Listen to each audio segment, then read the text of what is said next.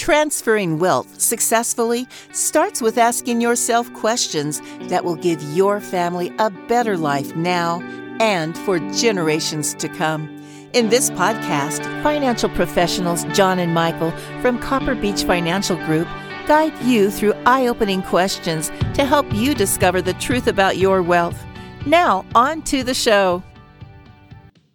Hello and welcome to The Truth About Wealth with John and Michael Parise of Copper Beech Financial Group. Today is a part 2 of a 2-part series. The gentlemen have created something called Creating and Building a 100-Year Family Vision. And I think it's a beautiful thing. On the last podcast, we really focused on Generation 1, and they'll get into that more a little bit today. But we're starting this podcast with Generation 2. Michael, how are you? I'm good, Eric. How are you? I am doing fantastic. I think you and I are both kind of Gen 2ers in the room here with the other guy sitting next to you, so we'll be careful what we say about Gen 1. G1's the background today. No, I'll support the podcast today, but it's G2's turn today. G1 was my turn last podcast. All right, Michael. So what are we starting with today? Well, I think we ended the last podcast with Gen 1 and started talking about sort of some steps that Gen 1 can take to start creating this 100-year family vision. We talked on a lot of different topics, but we didn't really get into maybe some specific steps that they can take to really start this process. We wanted to start today as, even though the majority of it's going to be more about Gen 2 and Gen 3, we wanted to kind of finish off Gen 1's conversation. I think to start that off, if you listen to part 1 of this podcast, you heard a lot about what Gen 1 can do and some of the things that they are, let's say, responsible for in creating this 100-year vision. But how do you really start doing that? I think some things, I would listen back to some prior podcasts that we've done on, let's say, creating a family mission statement or creating a legacy letter. I think those 2 topics alone are really important components and are good steps to really get the conversation going. As we said a lot on prior podcasts, really this is a lot about communication between the generations. So getting that process started or using these tools as a catalyst to get that process started, you'd be amazed at how quickly the conversation can sort of build from just doing those 2 topics. And then I would also say probably having a family meeting and really walking future generations through even just something as simple as what assets you own. That is really, I mean, you don't even have to get any more specific than that, or at least where certain documentation is saved inside of the family household. Now, families of Copper Beech, we track that. That's one of the things that we do is we sort of compile all that family data to make it easier for the family, because they often have data in 15 different spots. They've have accounts over here, or certain documents in office file cabinets, and so on and so forth. So we help organize that. But if you don't have a Copper Beech in your life, just having that conversation of organizing your data and communicating that to the next generation is a really good step to just start that process going, because then future generations are very likely to say, oh, well, Mom, Dad, what about this? And what about that? And then, of course, the conversation continues to build from there. So I would say those are probably 2 or 3 good tools to get that conversation going. Dad, I don't know if you have any others that you might think of as a Gen 1 person, that you didn't think you'd be as involved in this podcast, but I'm going to get you. All right, I got to jump in, I guess. Yeah, no, Michael, that's an excellent point. I mean, building the data, a G1's has that responsibility to orchestrate and organize all that. And there is a bunch of technology out there that allows you to vault and put things together. The challenge is it takes a lot of time, and G1's usually a very busy person that's running a business or whatever. So finding time to do that is a challenge. That's maybe an outsourcing process for one of the family members or the spouse or someone. But you're right, Michael, that collecting that data and putting it in one spot where it's accessible and everyone knows where it is to get clarity on what G1 has, I think is a very important starting point. Yeah, I would say then again, the family meetings where you get into a little bit more of a discussion on sort of the family mission statement and the family constitution are the next steps into that, because that's really where you start digging into sort of the values that go into making the family who they are. And again, if you've listened to prior podcasts on the shirt sleeves to shirt sleeves proverb, and again, that's what we're trying to avoid here with this 100-year family concept. One of the reasons why this shirt sleeves proverb exists, or many believe it exists, is because there is a failure to transfer the values that went into creating that financial success at the beginning by Gen 1. These family meetings can really be a good tool to help propagate those values down generations. So that's kind of finalizing last podcast. You'll probably dig in a little bit to Gen 2 and Gen 3. Where should I start, Dad? Where do you think I should start? Let's have a beer. Start talking about the issues. From Gen 2, in terms of the responsibilities that Gen 2 has. Now, again, if you go back to the shirt sleeves proverb, Gen 2 is an interesting bridge generation because, and I'll use myself in this example, we're usually in a position to see firsthand both sides of the family's financial success. So very often Generation 2 was brought up early on in their lives, not in the world of financial success or financial wealth. As they've gotten older and they've started to have families of their own, they now are in that land more so, the financial success more so. So it's an interesting sort of bridge. I think we're in a unique position to be able to really help transition those values down to the third generation, my children, as an example, because we've seen that firsthand, whereas my children might not have that perspective because they grow up in a world of financial success more so than I did right from the get-go. That's a really unique starting point, is to first off recognize if you're in Gen 2, that's sort of where you are. You're really uniquely positioned for that, I would say. Yeah, I'll jump in here for a second. I think that where the mission statement becomes very powerful, if G1 builds that mission statement with G2, you already have a roadmap because everyone's on the same page on where the family is going. When G1 passes on, G2 now has the reins, but there's already a roadmap in place. So I think G2 can take that roadmap as a guide, but that can be modified. And that's really up to the G2 philosophies, not different from G1's, but they might change it a little bit based on current events and things going on with the families or whatever. So I think that roadmap or that mission statement from G1 can be that starting point, along with the legacy letter. And I think G2 can use that as a guide. Yeah, Eric, what would you say? As you mentioned, you're a G2er early on in the podcast. How would you illustrate sort of from your personal experience without getting into too much detail? But what do you think is important? The theme of everything that I'm hearing from you guys is communication, right? I think that what's important to me is I want to make sure that I pass down the values that my parents passed to me. Now, it took a little while, I think, some maturing on my part to understand how wise my parents were. And at the same time, it took some changing of their hearts. And I think that is reflected in some of the families you probably work with where, again, they don't know that they're that wealthy. They haven't prepared their children. And so now they're having to prepare adult children for the wealth that will possibly be passed down. And the wisdom and the things that I'm learning from my parents now as a grown adult with children and grandchildren of my own, I want to make sure that's imparted to my kids and to my grandchildren as well. I don't know any family that doesn't want that. And maybe you've seen that. Maybe some people just don't care, but I've never experienced that in my history. You're always passing something down. So what is it? Is it doubt? Is it enthusiasm? Is it good communication skills? Is it poor communication skills? I think every family has to kind of look inside themselves and say, okay, this is what we do. Is this something that we can improve upon? And I know that's you bring these things up to your families to help them, and you have resources to do that. But if people aren't able to look inside and say, hey, this is something I want to change, then I think I don't think anybody can tell them what to do, right? Yeah, I'm gonna make a statement. I'll probably scare a lot of people away on this one, but the whole challenge between generations is I remember having my mother talk to me about certain things when I was 20, and in my head it was going, "Ma, you don't know what you're talking about. I got it. You're an older person. You don't understand what's going on in my world." So there's a conflict built into families, that there's a wall that goes up between the generations automatically. So how do you break down those walls? And some families build walls where they don't belong. It's kind of interesting when you see that kind of, when you think through that concept. That's why, again, going back to G1 being a leader of the pack and making sure that communication is strong from the beginning, it allows that wall to come down comfortably where there's an understanding between the generations.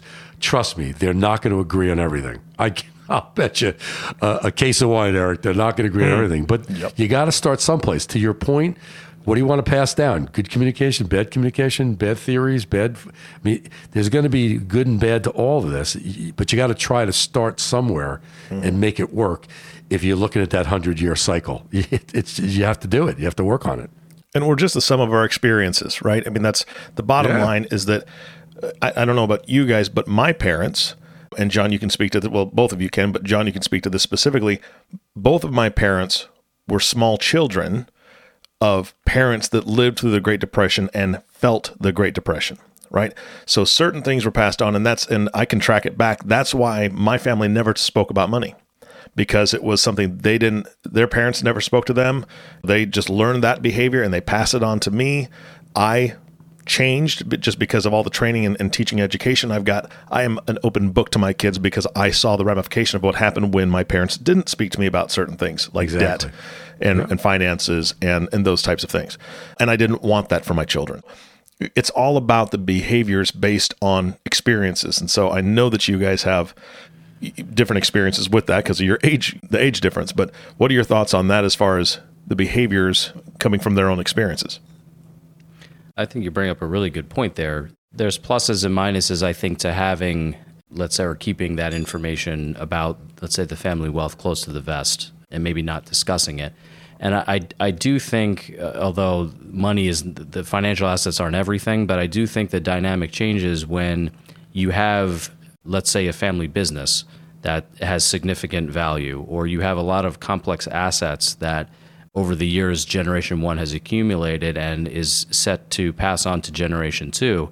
That communication, as we've talked about a lot on prior podcasts, is really important to prepare Generation 2 to how to manage all of that. So it is, I understand as a Generation 2 person, maybe the desire to not talk about it, but from my perspective, I would want to know what my responsibility is to how to in terms of managing that, because you are a Generation 2 person and perhaps your parents aren't really being forthcoming with that type of information, I would maybe take it upon yourself to bring the conversation up, because you're really going to be responsible for how to manage that. And I can't tell you, I've seen that in family meetings where Generation 2 is really almost the catalyst for having that conversation, and it really kind of makes it easy for everybody to have that conversation, because I think Generation 1 is really under the impression that Gen 2 maybe doesn't care about it or isn't serious about it. And when Gen 2 is the one that brings it up, it just makes everything a lot easier to have that conversation to really plan that better. It'll empower Gen 1, because if you bring it up as a Gen 2 and you bring it up to Gen 1, even if the first generation doesn't talk about money or they're not used to talking about money, if you present it in such a way as, look, I need to have a better understanding of what I need to be doing for my own retirement, for my own investments. Can you tell me what you did to be so successful? Boom. That opens the conversation. Yeah. Most parents, I would say the majority of them, want to help their children. So if you approach it in that way, you can get them to talk about it. It's just something that they didn't realize that they needed to, and they'd be more than happy to help. And through that help, the conversation begins. If you start, and I'm not saying every Generation 1 has this mindset, but if you are, let's say, concerned about Generation 2's financial responsibility, the fact that Generation 2 is asking that question, I think helps alleviate that concern to a large degree, because that right there says, well, they obviously are financially responsible or have some degree of that because they're asking. They want to learn. I think one of the other issues, and I don't want to sound negative because I'm a real positive person, but there's a culture shift that's occurred. Now, getting back to your comment, Eric, you talked about your mom and dad, that they were kids of Depression parents. Yep. The culture was different. Absolutely. I think the culture today has got an extra challenge to it. I apologize ahead of time if someone gets offended by this. I think kids today are, number one, less mature than they were when we were growing up. And the respect to their adult marketplace has changed. Now, that's not anything that I want to spent a lot of time on, but the culture shift a little bit where kids today have sometimes a challenge by guidance from the older generation because of the technology shifts and all the computerization and the technology, is that they have so much data at their disposal. They know so much more than their parents do. There's a lack of sometimes respect of that parent on some of their guidance. And again, I'm not trying to sound negative here. So you have to break through that. You got to be able to open that communication up and say, it's not about that. It's about our family. It's about what we have to do as a unit to make sure this 100-year opportunity is successful. There's got to be respect on both sides is what I'm getting at. The respect level's got to be at the highest position to make this work. I would agree. And I would add that part of the disrespect that I see, or you may term it as lack of maturity, is frustration. And the frustration is being able to see parents where one parent went to work, one parent stayed home for the most part, and the one parent that went to work was able to make a good enough living to support the entire family and have a good retirement because of pension or other things or wealth accumulation. You just don't see that anymore. And you see that in most households in today's economy, you have to have two people working. And it's not necessarily the group that we're talking about today, because we're talking about wealth being passed down. But if the majority of the culture in the United States, which it is, sees that and says, we can't even make it on one salary. There's just no way. We can't even purchase a home because of our college loans that were way more expensive than when my parents went to school. They feel like they've gotten the raw end of the deal. And I can't blame them, but at the same time, I'm of the generation to say, okay, that's the way it is. Suck it up, get moving, right? And I don't want to offend people on the podcast, but that's just, there's nothing you can do to change what's happened historically. I think that's part of the disconnect of, well, mom and dad, you don't understand what I'm going through. In a lot of ways, they don't, because they had one person working and that was enough to support the entire family and get ahead, which just doesn't seem to be the way. That's where that culture shift's happening. And I agree 100%, Eric. That's the challenge we have with this G2 concept. And Michael and I see it all the time. So this is not an easy process, but you get, but again, if the vision of that 100-year family, that's a guidance from G1, the earlier you start your children, the better. So this is a message that says, if this is a vision, get the kids involved as soon as possible to create that respect between the generations. Again, it's never going to be a straight line.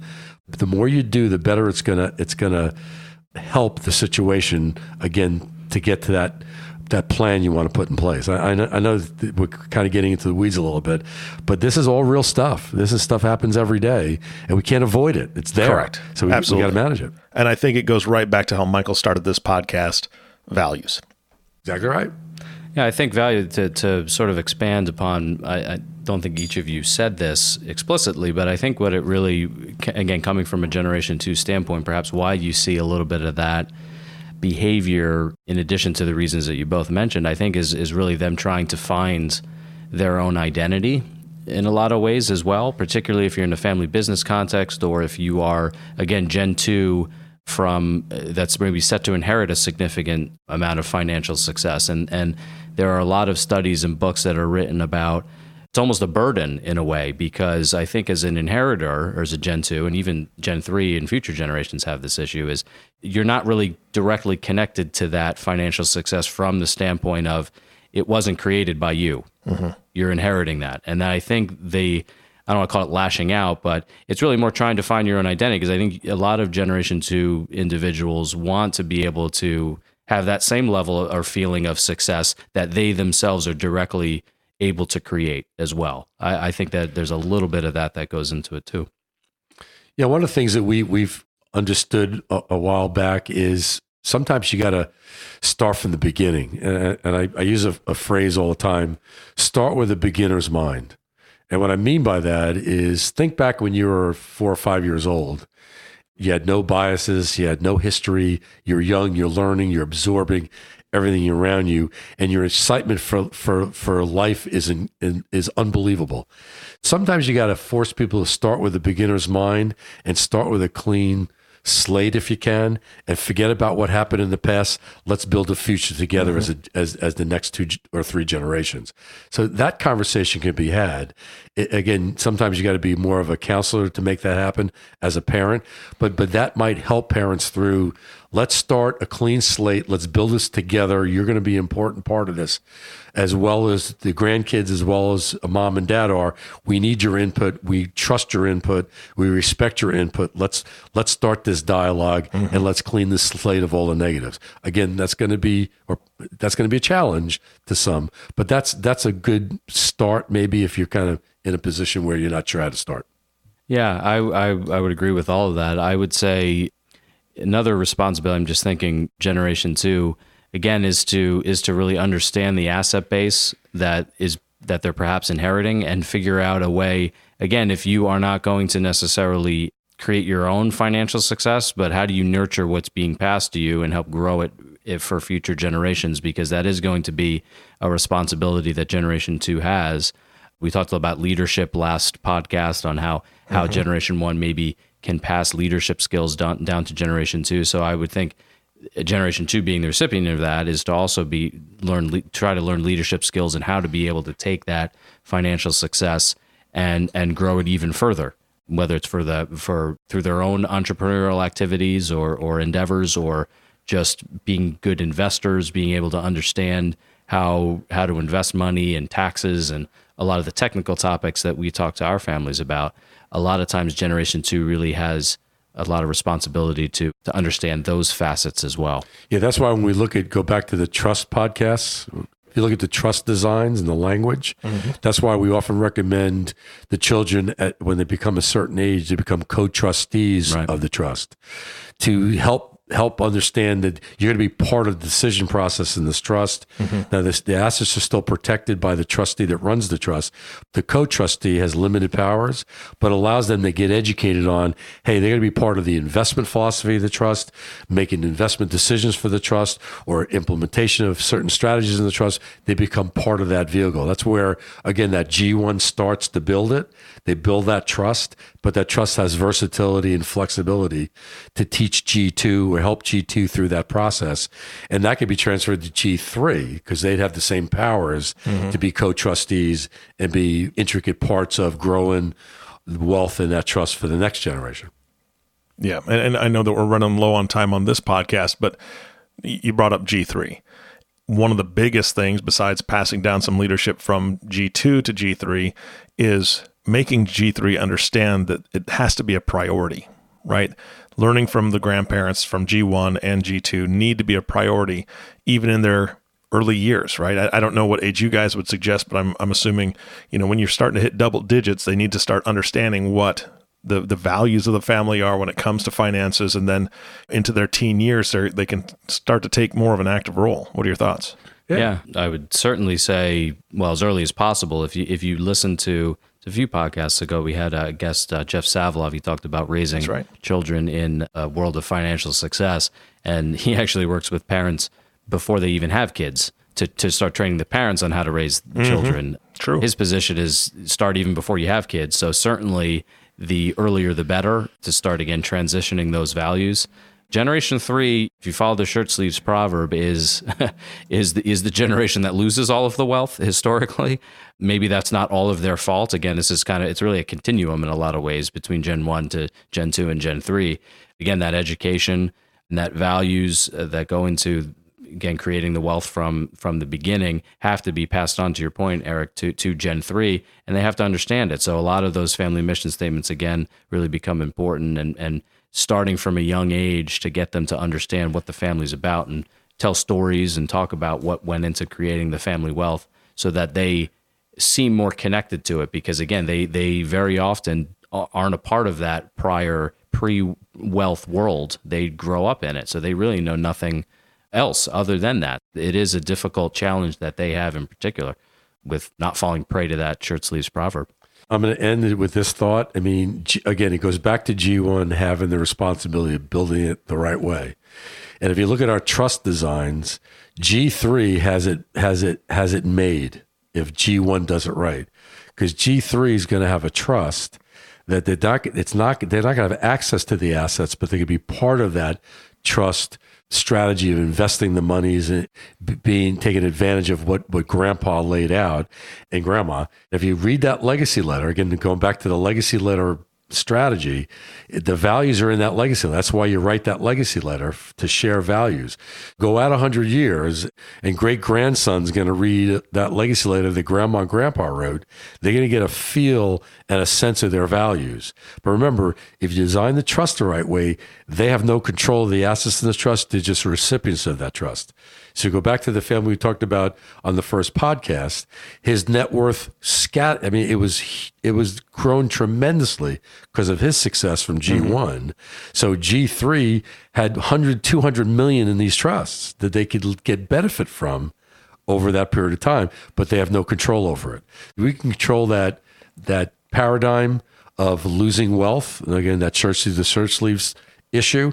Mm-hmm. By trust designs, you can control that. So G3 has it made in the shade. You just hopefully get the values. That's just my read on that G3 position. Well, they do very often, and that's the benefit that they have. But it's also imparts a responsibility on their part to perpetuate that. Again, if you want to create that 100-year family, that imparts that responsibility on Gen 3 to understand how to manage those assets and not squander them. So whether they're owned in trust that maybe a Gen 1 person created for your benefit, that's really when you mentioned becoming a co-trustee, Dad. That could be for Gen 3 as well. Is that an important component of that education process, is to have Gen 3 become a co-trustee over their own trust share, perhaps, so that they understand how to manage the assets, or they feel connected to it as well? Because there is, again, the further removed you are from the creation of that wealth, the less it seems like it's a real thing. It's almost just a check that gets sent out to them, or it's just this distant asset base that they really have no connection to. So that co-trustee decision could be an important component of allowing that Gen 3 some control over the future of that wealth for the family going forward. To your point, Dad, you hope that they have the values and the skills to be able to manage that effectively, because they were taught that by Gen 1 and Gen 2. Yeah, and I just want to clear the deck here one last time. You don't have to be a multimillionaire to do this. Yeah, that's a good point. You could be someone who has $300,000, $400,000, $500,000 worth of assets, whether it's a home or a life insurance policy. You can add your assets. If you put those in trust and manage them accordingly in that trust properly, you can grow those assets for G2 and G3 at a substantial level. Mm-hmm. So trust designs are not for the rich people only. Anybody can create a trust. Remember, it's an asset protection theme. It's a management theme. And giving your children and your grandchildren the benefit of whatever you built is going to grow, hopefully, in this trust structure to benefit the next two generations. You have to think through. So sit with your advisors, bring this up at your next conversation and say, how do I look at my estate plan and build this in? Because I like this idea of strategizing on G3 and giving them something. Because I know something about grandparents. They love their grandkids way more than they love their kids. It's just the way it works. Thanks, Pops. Although that's not true with me, but basically, but there's a logic there. So you don't have to be a multimillionaire to do these strategies. Think through it. Sit with your spouse. Sit with your family. Sit with your kids and build this. You can build this very simply, not simply, but you could build it with a vision and create the same value generationally. Again, that's just, I wanted to make sure I ended with that. Yeah, absolutely. Guys, this was fantastic. Such great content. And I'm just going to shamelessly say that if you're listening to this podcast and if you ask your current advisor that question, I'd like to talk to you about helping me create and build a 100-year family vision. If they gasp or look at you funny because they don't understand that concept, I would encourage you to reach out to Copper Beech because they understand it and they implement it with their families whenever they can. Gentlemen, to do that, they're going to need to get a hold of you. What's the best way to reach you? Call our office. It's area code 856-988-8300, or you can reach us on our website. It's www.cbfgllc.com. Fantastic. Thank you guys so much for your time today, and happy holidays. You too, Eric. Happy holidays, Eric. All right, thank you. And the last thank you goes to you, the listening audience. Thank you for tuning in and listening to the Truth About Wealth podcast with John and Michael Parise. If you have not subscribed to the podcast yet, please click the subscribe now button below. This way, when John and Michael come out with a new podcast, it'll show up directly on your listening device. This makes it much easier to share these podcasts with your friends and family. And this is a 2-part series. And of course, remember the title was Creating and Building a 100-Year Family Vision. This is a great one to share with family and friends. Start conversations. See what people think about it. See what they think of the content. We'd love to hear some feedback from you. Let us know what you think. Again, thanks for listening today. For everyone at Copper Beech Financial Group, this is Eric Johnson reminding you to live your best day every day. And we'll see you next time. Thank you for listening to the Truth About Wealth podcast. Click the subscribe button below to be notified when new episodes become available. The information covered and posted represents the views and opinions of the guest and does not necessarily represent the views or opinions of Copper Beech Financial Group. The content has been made available for informational and educational purposes only. The content is not intended to be a substitute for professional investing advice. Always seek the advice of your financial advisor or other qualified financial service provider with any questions you may have regarding your investment planning. This material is for informational purposes only. Neither APFS nor its representatives provide tax, legal, or accounting advice. Please consult your own tax, legal, or accounting professional before making any decisions. Copper Beech is not affiliated with American Portfolios Financial Services, Inc. and American Portfolios Advisors, Inc. Securities offered through American Portfolio Financial Services, Inc., a member of FINRA SIPC, investment advisory and financial planning services offered through American Portfolio Advisors, Inc., an SEC registered investment advisor. These opinions are subject to change at any time without notice. Any comments or postings are provided for informational purposes only and do not constitute an offer or a recommendation to buy or sell securities or other financial instruments. Readers should conduct their own review and exercise judgment prior to investing. Investments are not guaranteed, involve risk, and may result in a loss of principal. Past performance does not guarantee future results. Investments are not suitable for all types of investors. Copper Beech is an unaffiliated entity of American Portfolios Financial Services, Inc. and American Portfolios Advisors, Inc. Any opinion expressed in this forum is not the opinions of American Portfolio Financial Services, Inc. and American Portfolio Advisors, Inc., and have not been reviewed by the firm for completeness or accuracy.